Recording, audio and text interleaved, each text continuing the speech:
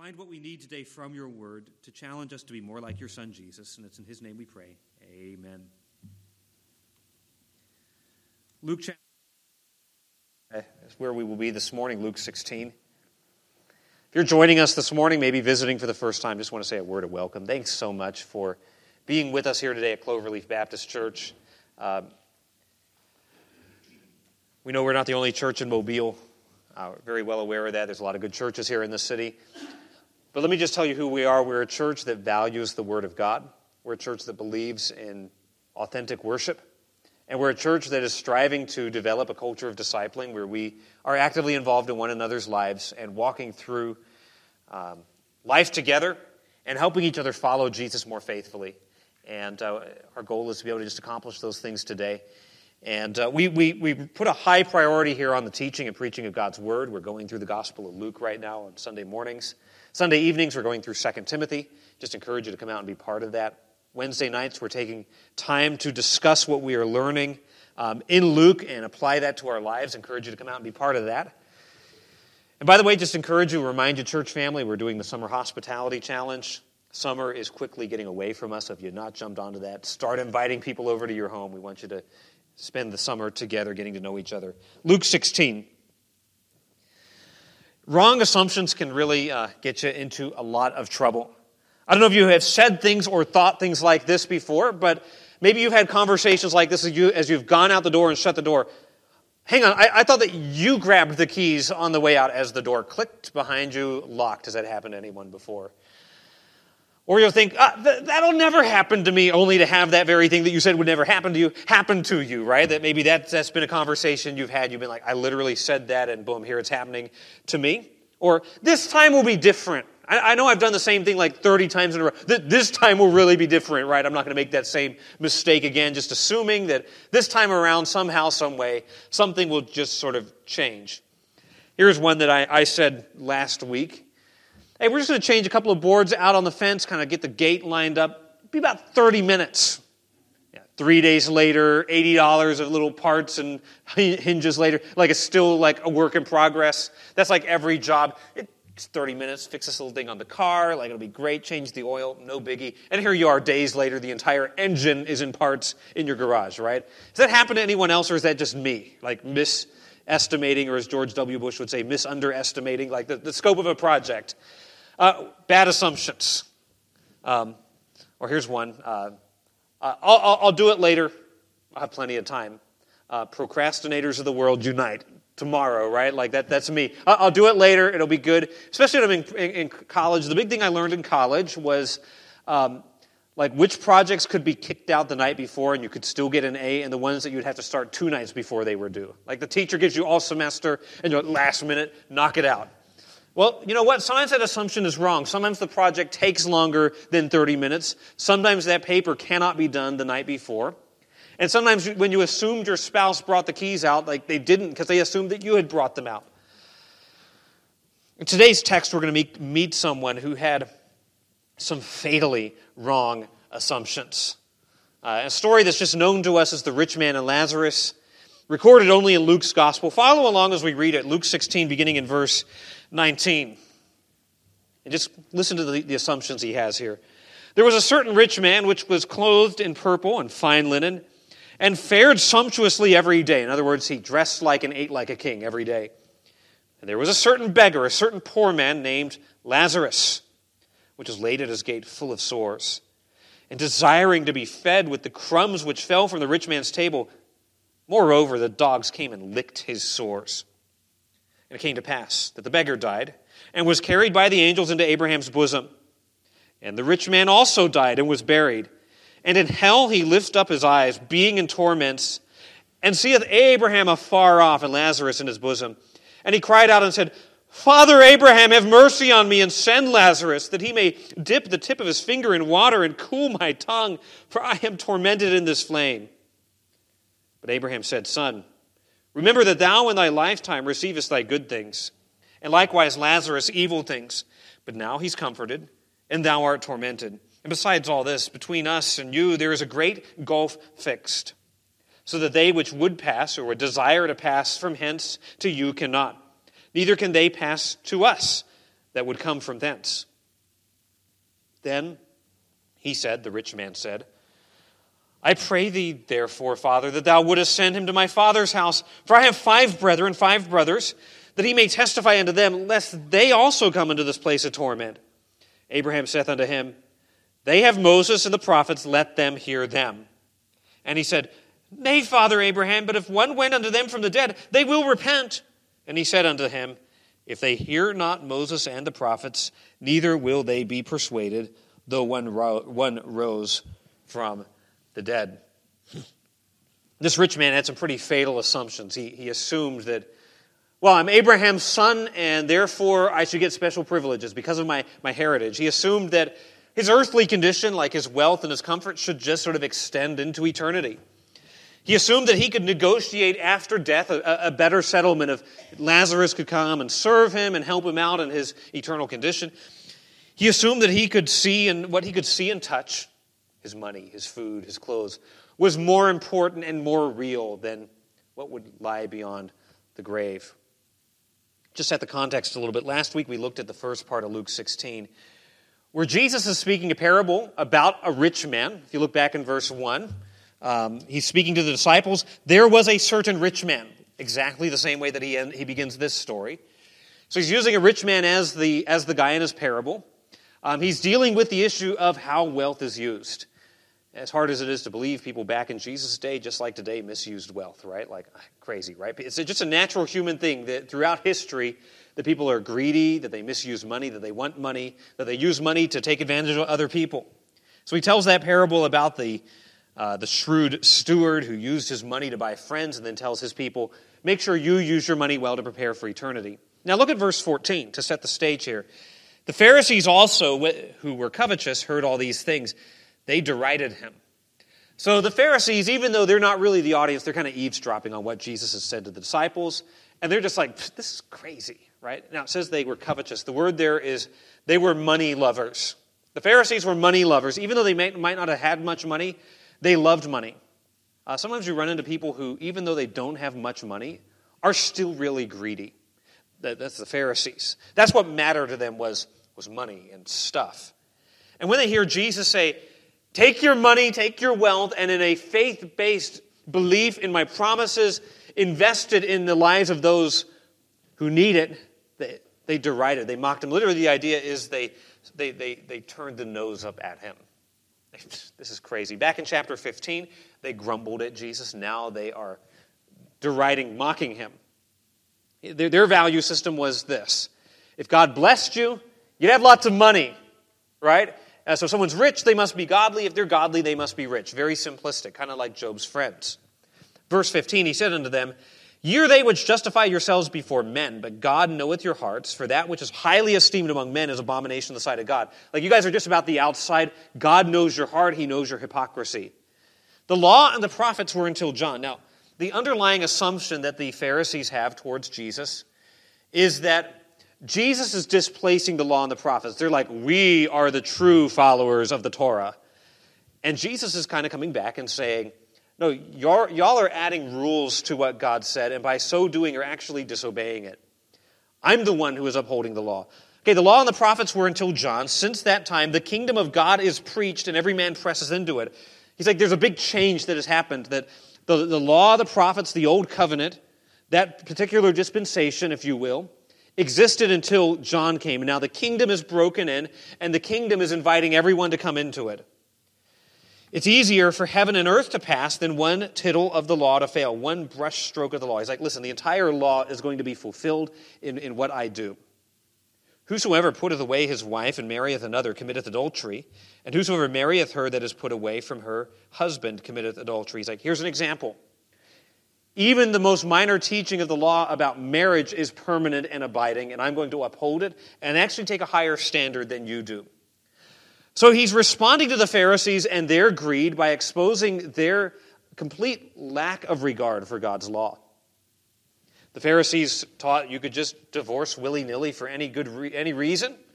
Jesus is teaching, no, marriage is permanent. Now, the other Gospels, he points out, if a spouse is unfaithful, that would be legitimate grounds for divorce. Paul adds that if a spouse abandons the marriage, that divorce would be legitimate. But Jesus' point is, I'm taking a higher standard than you in upholding the law.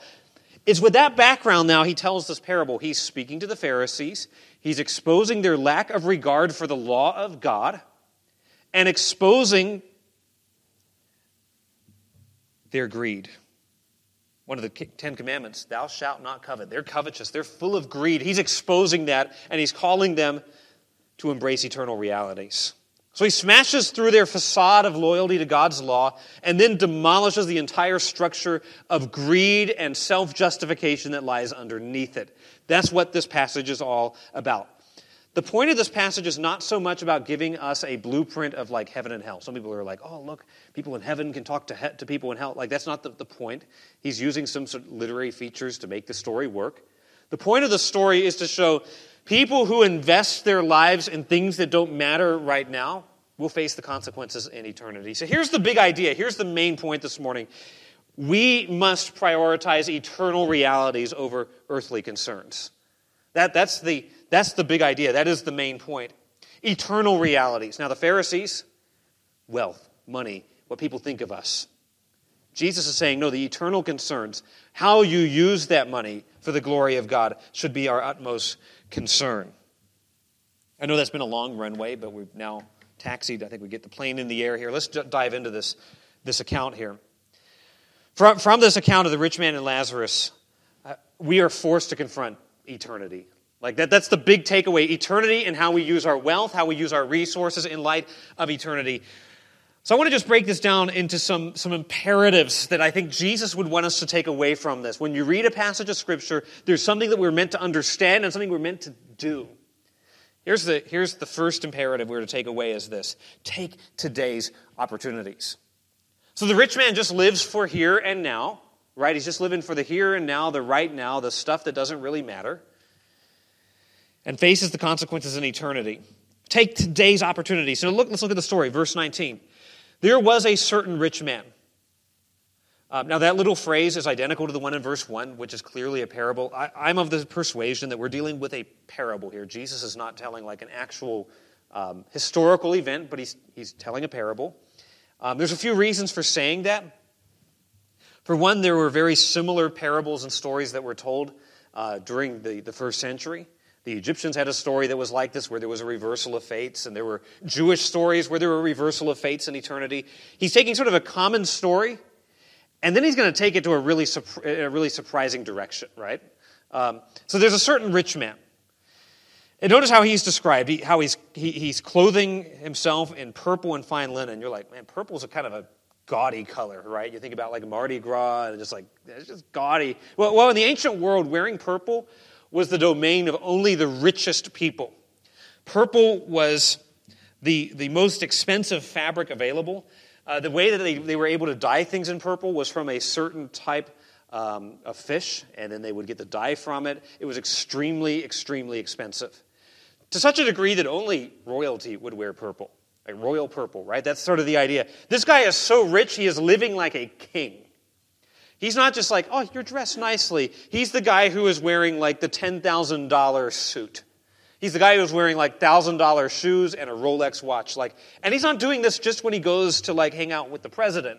He dresses this way every day. Like this guy's got money coming out of his ears. It says he's clothed in fine linen. That's to say the undergarments he wears are of the softest, nicest clothes, the fabric that no one else would have access to. He is decked out. He's got nice clothes, nice shoes. He's got the newest Air Jordans, right? Like that's this guy.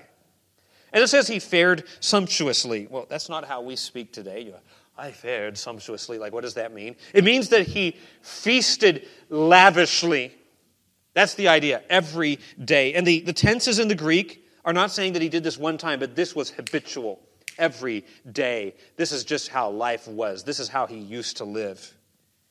The verse is dripping with the vocabulary of just wealth and excess. He feasted on the finest foods.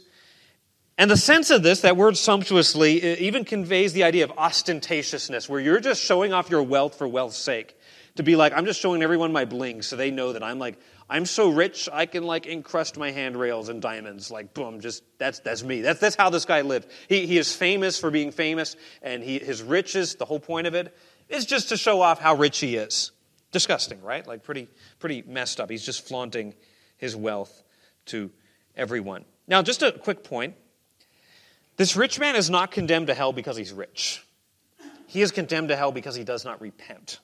That's very clear in the later part of the story where he says, send Lazarus to my brothers so that they will repent. And then Abraham says, if they don't believe my word, they're not going to believe someone who rises from the dead. The reason this guy is condemned is not all rich people go to hell. Jesus is not like a Marxist here being like rich people are just evil and poor people are good. Abraham, who's in our story, was a really rich guy. Joseph of Arimathea, who paid for the burial of Jesus, was a really rich guy. Being rich in and of itself is not evil. The point is that riches come with responsibility. And the point here is this man focused only on his own comfort. That's like so many people today, right? Just living for our own comfort. That's pretty much the religion of our world today is what's going to make me comfortable and me happy. Not focusing on eternal realities, but being consumed with only earthly concerns. We today obsess over making our homes look like, an HGTV show. We insist on having the latest and the newest iPhones and Androids. I kind of pride myself in having electronics that are out of date. They do the job, right? But it can be so easy. I got to have the newest and the best and the shiniest. Like if I've got the iPhone 30, like when we get there, I got to have the 31 when the minute it comes out. And like the one that I liked, I don't like anymore. We're like kids who have, the toys, and as soon as their friend has a toy, they don't like the toy that they had because their friend has one. Like that's how we are, right? We indulge on entertainment. We fixate on our social media statuses. And man, we're in a world today where you can sort of craft any image you want. Like there's filters and here's me and everybody look at me. Like it's so easy. We no less than the rich man live for the here and now. That's our culture. And our culture gives us so many tools to be able to do that. We can spend more time updating our living rooms than preparing our souls. We can give more attention to football than to eternity. We can expend more energy on politics than personal holiness. If that describes you, the fixations like that on just status and wealth and comfort and nice things could very well reveal a soul that is shriveled. That could expose an eternity-ignoring, earth-focused heart. It's serious. That's what the rich man was like. You don't have to be rich to be fixated on the here and now. Yet that's what he did. Now look at the poor man in contrast. And there was a certain poor man, a beggar, named Lazarus. Now some people will say, hey, this is the only place in any of the stories Jesus tells where he uses a name. Therefore, this is not a parable. I get that. For some that will say because the name Lazarus shows up, we're dealing with an actual historic event. I'm more inclined to say he's using the name Lazarus to convey his message. The name Lazarus is the Old Testament name Eleazar. Remember who Eleazar was? That was Abraham's steward, Abraham's servant. Abraham's going to show up in the story here. It also conveys this. The name Eleazar means God has helped. So here's a guy whose name means God has helped, who gets no help from any other person. Yet God is his help. It's to say that Eleazar, Lazarus, goes to heaven not because he is poor, but because he has relied on God. Isn't that awesome, right? That's what's conveyed by this. The poor man, we get his name, which is incredible. The rich man ignores him, sort of steps over him every time he goes out of his gate. Yet God knows him. And Jesus is like, he's got a name, and he matters to God. Now, he's in such a horrible place. He's been dumped at the rich man's gate. It says he was laid at the gate. That's sort of a little too gentle. It's just laid. The idea is he's just sort of flung there. People are like, drop him off in front of the rich man. The rich man will give him scraps. He had been laid at the gate, which suggests he can't walk, he can't move. His body is full of sores, which makes us think of Job. Here's a guy who's got disgusting, oozing sores all over his body, has no ability to treat them. He's disease-ridden, he can't move, he can't walk, and to make matters worse, the dogs are coming up and licking his sores. Now, that's not to say, he had this lovely yellow lab who just hung out with him and they were best of friends. These are scavengers, right? If you go to some places around the world, there's just dogs laying around on the streets and they're scavenging and they're dirty and they have fleas and diseases. That's what's going on here. And in the Jewish mentality, dogs pictured that which was unclean. So here's a guy who's got these nasty sores. He's got these these scavenger dogs who are hanging around with it. You just cannot go any lower. You cannot go any lower. Everything about this would have said to the Pharisees, unclean, stay away from that man. A person who has sores like that is obviously under the judgment of God. Someone who is poor like that is obviously under the judgment of God. He must be a horrible sinner. Those were the categories they operated in. Rich man, he's rich, therefore he's good. Poor man, bad, because he's got horrible things happening to them. Good things happen to good people, bad things happen to bad people. That's just how it works. Jesus, his perception is entirely different. So this parable is a lot, in many ways, much like the parable of the Good Samaritan. It reads like a historical narrative. There are details that are put in there that are like, this sounds like something that really could have happened. And by the way, the point is very much the same. Now it says he was desiring to be fed with the crumbs that fell from the rich man's table. The idea suggests that he was longing for and desiring this and never got it. So the rich man won't even give the guy leftovers. Like, oh, hey, we had some pita bread left over from lunch. Here you go. Like, he doesn't even get the crumbs from the table. The rich man has absolutely no regard whatsoever for Eleazar, for Lazarus. Every day, the rich man would have walked out of his gate. Here's Lazarus, laying here in the gutter. Would have come back, there he was. Time and time again. He cannot claim that he didn't help him because of lack of opportunity. He cannot claim that he did not help him due to lack of means or lack of wealth. He has excessive money. He has excessive opportunity. And by the way, isn't it interesting that when he's in hell and he looks across the gulf and looks into heaven, he recognizes him. He knows the guy's name. So he obviously noticed him, and yet he did nothing. Every day he walked past, he had opportunity after opportunity to do something, but was too self-absorbed. He felt no sympathy, took no action, showed no mercy. Now here's my point as we look at this first imperative. Later on when he's in hell, there's no opportunity, no further opportunity for him to right that wrong. The sense that what Jesus is saying is the time to show mercy is now. Blessed are the merciful, for they shall what? They shall obtain mercy. So the time to show mercy and kindness and love and to live out the gospel and to live out your faith is now. Right? When you get to eternity, there's no do-overs, there's no second chances. Take the opportunities now. Now this theme is carried on later on in the New Testament. 1 John chapter 2. Listen to how John, who would have been there when Jesus told this parable, writing decades later in 1 John chapter 3, verse 16, hereby perceive we the love of God, because he laid down his life for us, and we ought to lay down our lives for our brethren. In other words, he's saying, if you understand God's love, you understand that God's love requires you to show love to others. But whoso hath this world's goods, hey, you got money, you've got opportunity, you've got resources, and seeth his brother have need, and shutteth up his bowels of compassion from him, how dwelleth the love of God in him?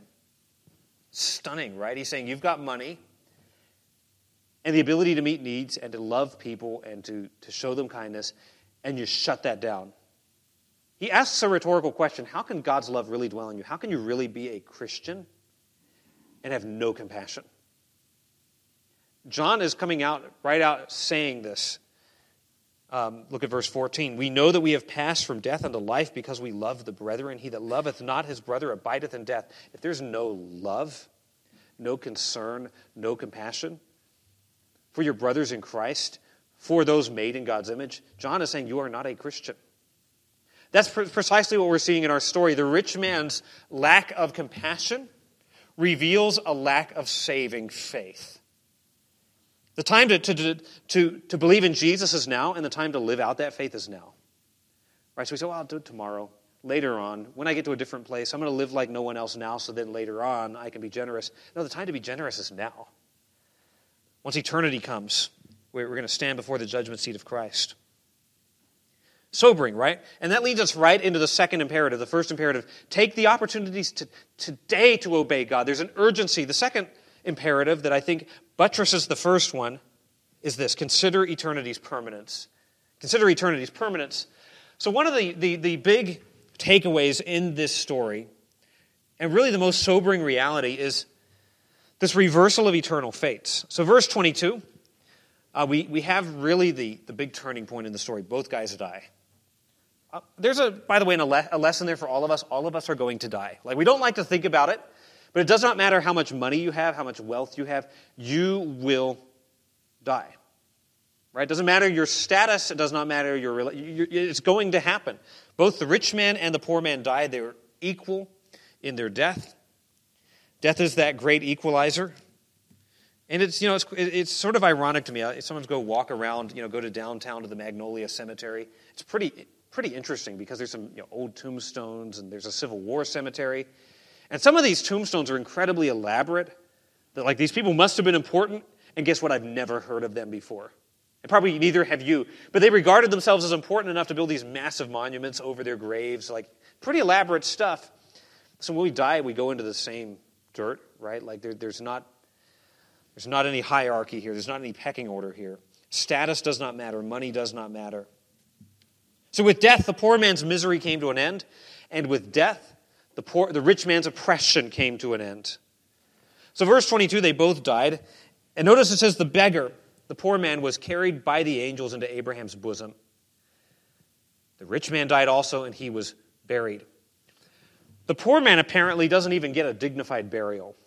The Jewish people back at this time, and even still today, regard the treatment of a body to be of utmost importance. Right? The body is made in God's image. It is to be treated with dignity. That is why we as Christians say, the body should be treated well.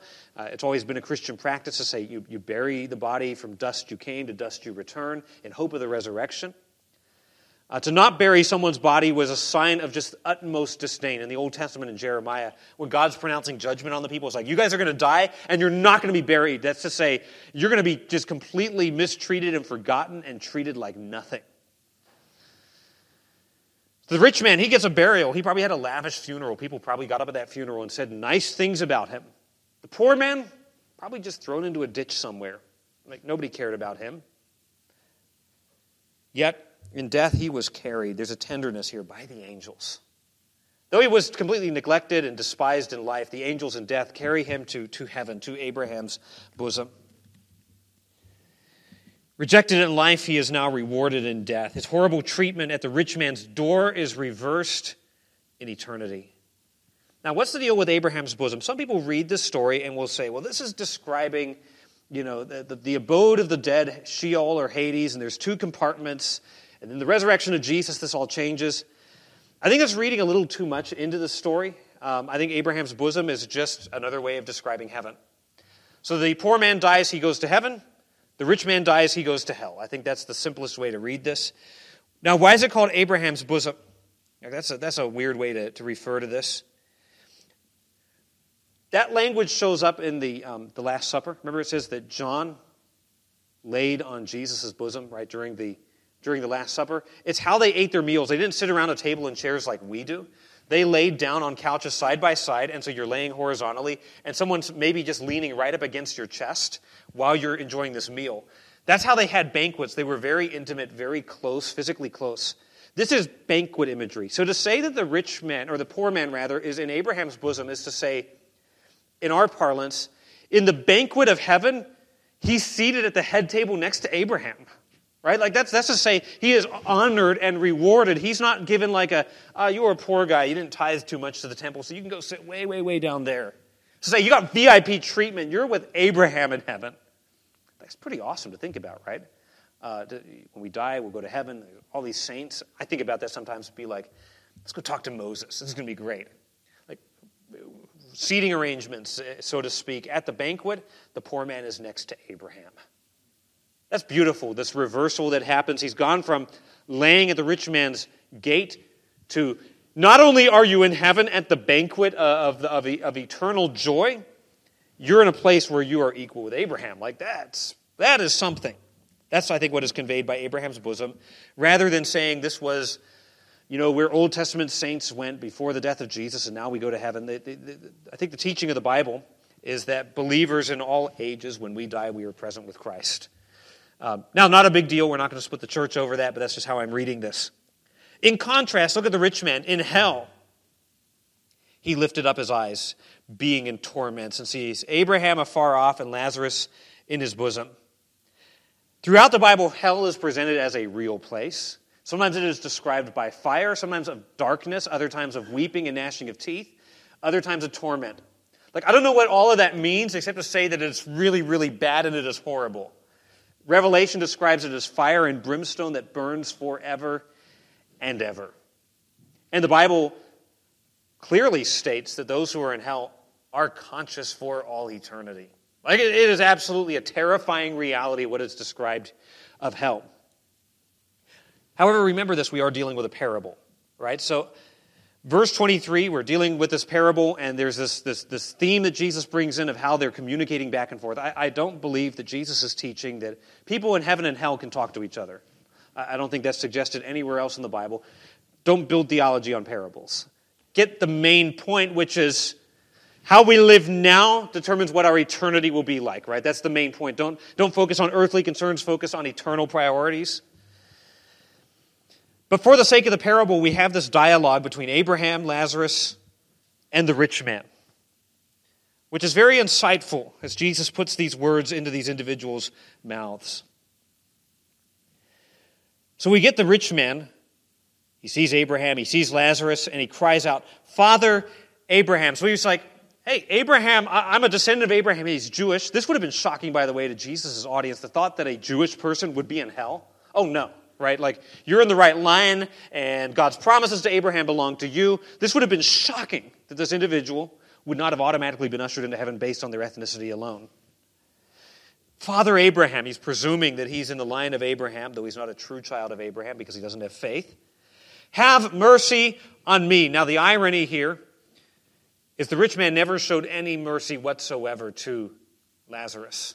And yet now he presumes, once life is over, to demand mercy from God. "Send Lazarus that he may dip the tip of his finger in water and cool my tongue." Did you catch this? In life, he regarded Lazarus as just a body to step over. And even in hell, while he's undergoing eternal punishment, he still looks at Lazarus and is like, "Oh, he's my errand boy." Something to remember that those in hell, I think, man, people in hell must be full of regret and they must be really repentant, and then God's just not letting them repent. No, people in hell still have their sin nature and for all eternity continue to rebel against God. Right? Apart from the Spirit of God, apart from the grace of God, nobody can repent in life or in death, right?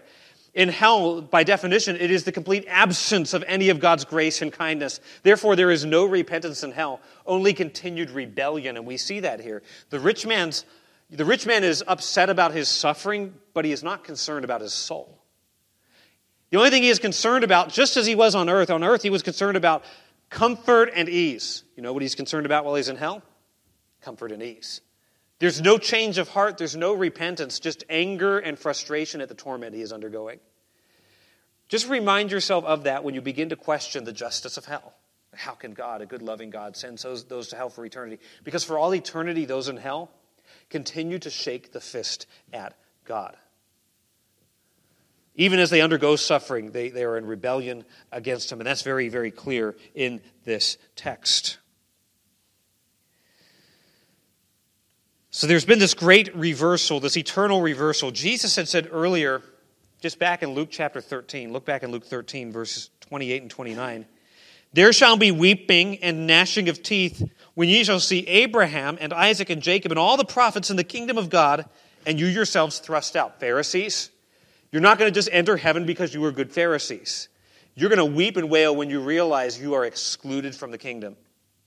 "And they shall come from the east and from the west and from the north and from the south, and shall sit down at banquet in the kingdom of God. And behold, there are last which shall be first, and first which shall be last." A great reversal. Those who presumed that they would go to heaven are actually in hell. And those who in and of themselves recognize, "I don't deserve heaven, I deserve hell," are actually the ones who make it to heaven. There is an eternal reversal that happens. But perhaps the most sobering part of our story is Abraham's response.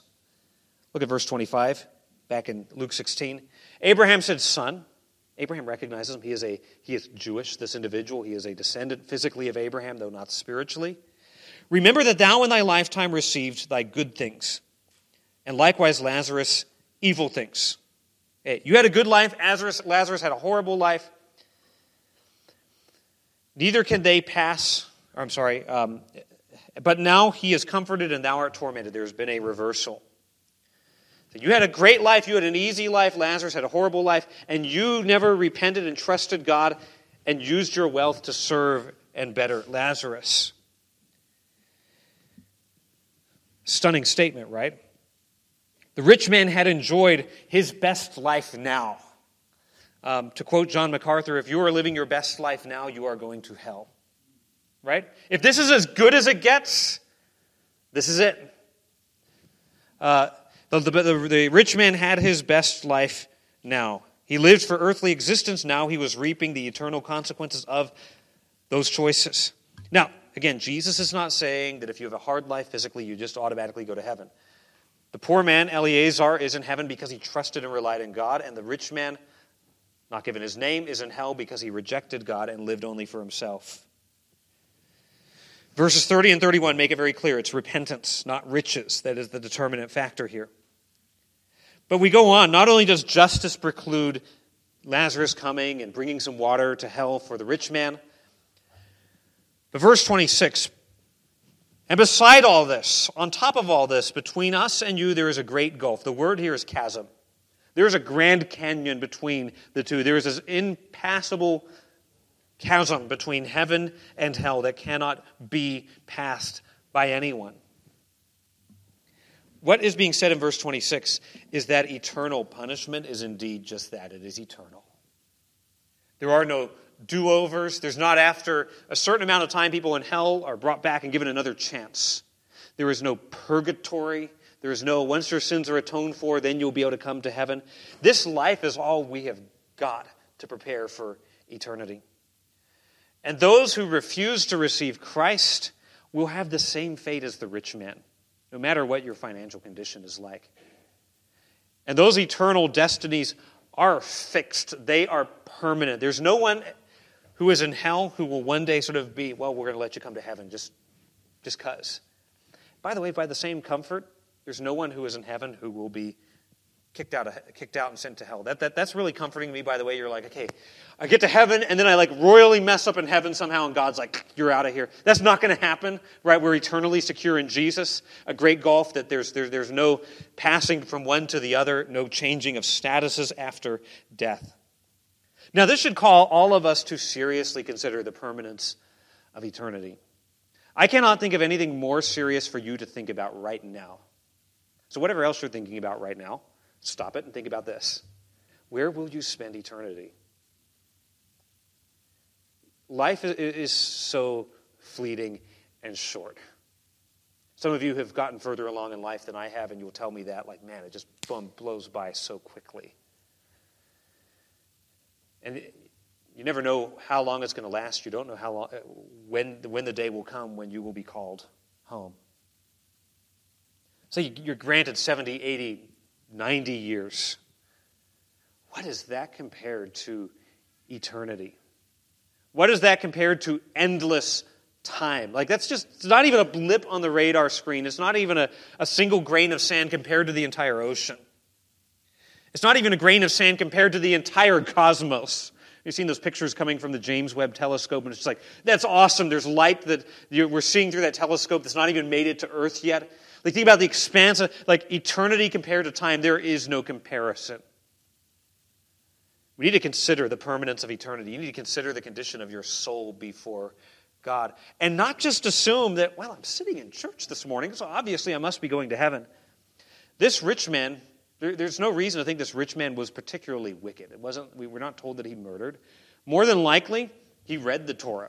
He says, you have Moses and the prophets. He went to synagogue. He would have been regarded as an upstanding member of his community. And he went to hell. Judas Iscariot was a member of the 12. He preached, he cast out demons, he saw the miracles of Jesus, heard the preaching of Jesus. And when all the disciples are like, who's going to betray you? They're not all like, oh, yeah, it's Judas. We always thought he was a bad egg all along. No, Judas looked the part and then rejected Jesus and is in hell today. Serious stuff. You should not just presume and assume that because I'm in church, or because I was raised in a Christian home, or because I'm a cultural Christian, or because I prayed the sinner's prayer, that you somehow are going to heaven. repentance and faith. That's what's presented at the end of the chapter. Have you repented of your sins and put your reliance in Jesus and Him alone? That's the only thing that matters. Serious, sobering call for us to examine our own hearts. But this brings us to a third imperative, and I think this is actually the main point Jesus is driving to. It's this: we need to heed God's word. He talks about Moses and the prophets, the written word of God. The reason why I say that's the high point is there were other stories floating around in Jesus' day where rich people and poor people died and then had a reversal of fates. It was a pretty common trope, a pretty common motif in literature at that time. Like, that's not anything new, having these two people changed places. What is sort of surprising is what happens in verse 27. So request number 1 from the rich man is, send Lazarus to bring me water. It's all about me. Have Lazarus continue to serve me even while I'm in hell. Verse 27, request number 2. Then he said, I pray, I request, I ask thee therefore. Okay, if he can't do that, then I'm asking that he'll do this. That thou wouldest send him to my father's house. Notice he's still not getting it. Lazarus is still his errand boy. He still views himself as important, and the world revolves around me. Send him to my father's house, send him to my family, for I have 5 brothers, that he may warn them, that he may testify unto them, lest they come into this place of torment. Now, for the first time, he actually thinks about other people. But it's still limited to just my family, just my brothers, just those who are within my household who I grew up with. Still very self-serving focus. He says, go warn them so they don't come here either. Send Lazarus from the dead. Have Lazarus rise from the dead. Go to these guys. Warn them so they won't come here. Abraham saith to him, verse 29, they have Moses and the prophets. Okay, Moses standing in for the law. They have Genesis, Exodus, Leviticus, Numbers, and Deuteronomy. They've got the law of God, and then they've got the prophets, which is everything else in the Old Testament. They have the Bible. They have the Word of God. They go to synagogue, they hear it. They read it. They understand it. It says, let them hear them. Now, we read that just allow. That's actually an imperative in Greek. They must hear, they must heed, they must listen to the Bible. That's the only hope they have. And he said, nay, Father Abraham. He's just straight up disagreeing. But if one went unto them from the dead, they will repent. He said, if there's a miracle, then they would repent. If someone rose from the dead and went and told them, you don't want to die without Jesus because you'll go to hell, then they'll really listen up. And he said unto them, if they hear not Moses and the prophets, if they won't listen to the Bible, neither will they be persuaded, neither will they be brought to a place of faith and confidence and trust, though one rose from the dead. The call here is very simple. They must hear, they must heed the word of God today. Now, I say this is the main point because we sort of started with this back in verses 14 to 17. Right? Why did Jesus mention this thing about the law? Bookends this section. So if you want to escape eternity in hell, the instructions are going to come from the word of God. They're not going to come from experience. They're not going to come from intuition. They're not going to come from, I think this. They're not going to come from a Facebook poll. They're going to come from the written, inspired word of God. So send Lazarus to warn them. Abraham's quite clear. You have the word of God. Now, how would the word of God have helped him and his brothers? Well, it would have laid out. Thou shalt not covet. Here's God's standard and all this greed that they have. That's contrary to the law of God. They would have read how the law says you should love your neighbor as yourself, which, by the way, includes Lazarus. They would have read how they should have reserved a portion of their harvest, of their funds, to care for the poor of the land. They would have read in Micah chapter 6, verse 8, that God's basic requirement is that you love mercy, you do justly, and you walk humbly with God. In other words, you care about those who are poor and oppressed. They would have understood from the book of Amos that God hates oppression, right? And people just taking advantage of the poor because they can. That's what this rich guy did. They would have quite simply, if they had truly listened and heeded God's word, they would have seen their sin as God sees it. That's what the Bible does. That's what the law does. It's not, okay, I'm going to read this and I'm going to try really hard. It's, I read this and there's no way that I can live this way because my heart is so selfish. They would have realized that, man, the old covenant only condemns me. My only hope is the promise of a new covenant where God will give me a new heart that will love Him and obey His law. If they had read and heeded and heard God's word, they would have understood that There was one coming, a prophet coming like Moses, Deuteronomy 18, who would declare the word to them. They would have understood Isaiah 53, that there's going to be one who's going to bear away the sins of God's people, and they would have put their trust and their hope in that one. Oh, they heard the word audibly, but they didn't believe it. That's the issue. By the way, the law of God does the same thing for us today. And maybe you're here, you're like, am I presuming on my eternity? Have you ever seen yourself as a sinner exposed by the law of God? Someone who is deceptive and hard-hearted and idolatrous and unconcerned with the things of God. That's sin, and it deserves God's judgment because He is holy and because He is righteous.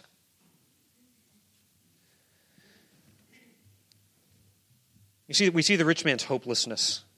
He insists that, if there's a resurrection, my brothers will repent. They'll believe. They'll change. They won't be like I was. They won't live following the steps that I have followed. But Moses makes Abraham makes a very telling statement in verse 31. If they don't believe the Bible, they won't be persuaded by a miracle. Which is to say this: if you're here today and you're like, I'm not a Christian.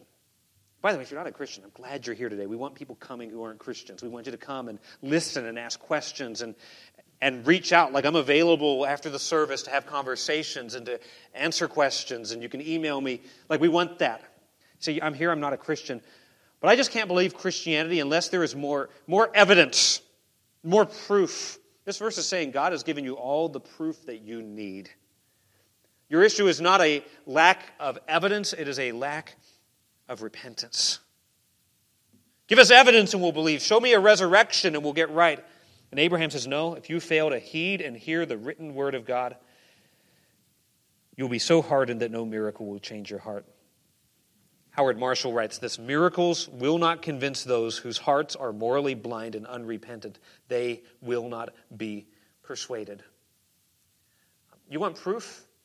Someone really did rise from the dead, and they still did not believe. There was another guy named Lazarus who rose from the dead, and if you read in John 11 and John 12, you find out that his resurrection, rather than triggering a massive revival, triggered a massive conspiracy to where the leaders are like, let's kill Jesus and Lazarus. Now, different Lazarus, but I think that the play on the names is telling. There's another guy who rose from the dead after 3 days. His name's Jesus. And when he rose from the dead, what did the people do? They said, shh, we'll pay the guards off and tell everyone that the body was stolen. And they refused to believe. Perhaps the greatest miracle, the resurrection of Jesus, the death, the burial, the resurrection of Jesus on the cross for the sins of the world, and people still refuse to believe. Others will say, and maybe this is you, I've been through some horrible stuff. Pastor Sam, I've been through abusive relationships, cancer, sickness, and I see this evil. I cannot believe. If there's a God out there, He would be loving and kind, and He would come to this world and experience what I've experienced. Guess what? He did, and they murdered Him. The issue is not lack of evidence, it's lack of repentance. Our only hope, beloved, to escape the fate of the rich man, it's not to go and be like, I'm going to go be a poor man, like poor men go to heaven. No, that's not the point. The only way to escape that fate is to flee to Jesus Christ. That's it. That's our only hope. And here's the reality. We are living surrounded by an embarrassment of riches. You're sitting in a church this morning where I've been preaching for like an hour, right, from the Bible. And there's pew Bibles in front of you and hymns that proclaim the gospel. And you can go on to YouTube and watch good gospel sermons and follow podcasts and read books and get articles. We've got more access than any other group in the history of mankind to the truth of God. The writer of Hebrews says, how shall we escape if we neglect so great a salvation? If you hear this message today and walk out, you are under the condemnation of God. You will be held accountable for the truth that you have heard. None of us can complain that we didn't really know. So our only hope is what Jesus did on the cross. The trajectory of Luke's gospel goes on where He's rejected. He dies in the place of sinners. As we've been singing today, His redemption. I don't want this to be just a hellfire, brimstone message, right? We're going to preach about hell. But this needs to be a gospel message. To say that God is just and holy, we are sinful, but Jesus has died for you. And if you will repent and believe, He will forgive all sin. He will justify you, and here's what else He'll do. He'll give you a new heart.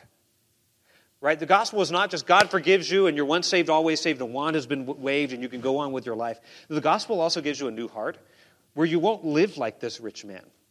Right? You will, like the people in 1 John, you will open your heart to needs around you. You will begin to develop compassion and love towards those around you. That's evidence, that's fruit that the heart change has happened.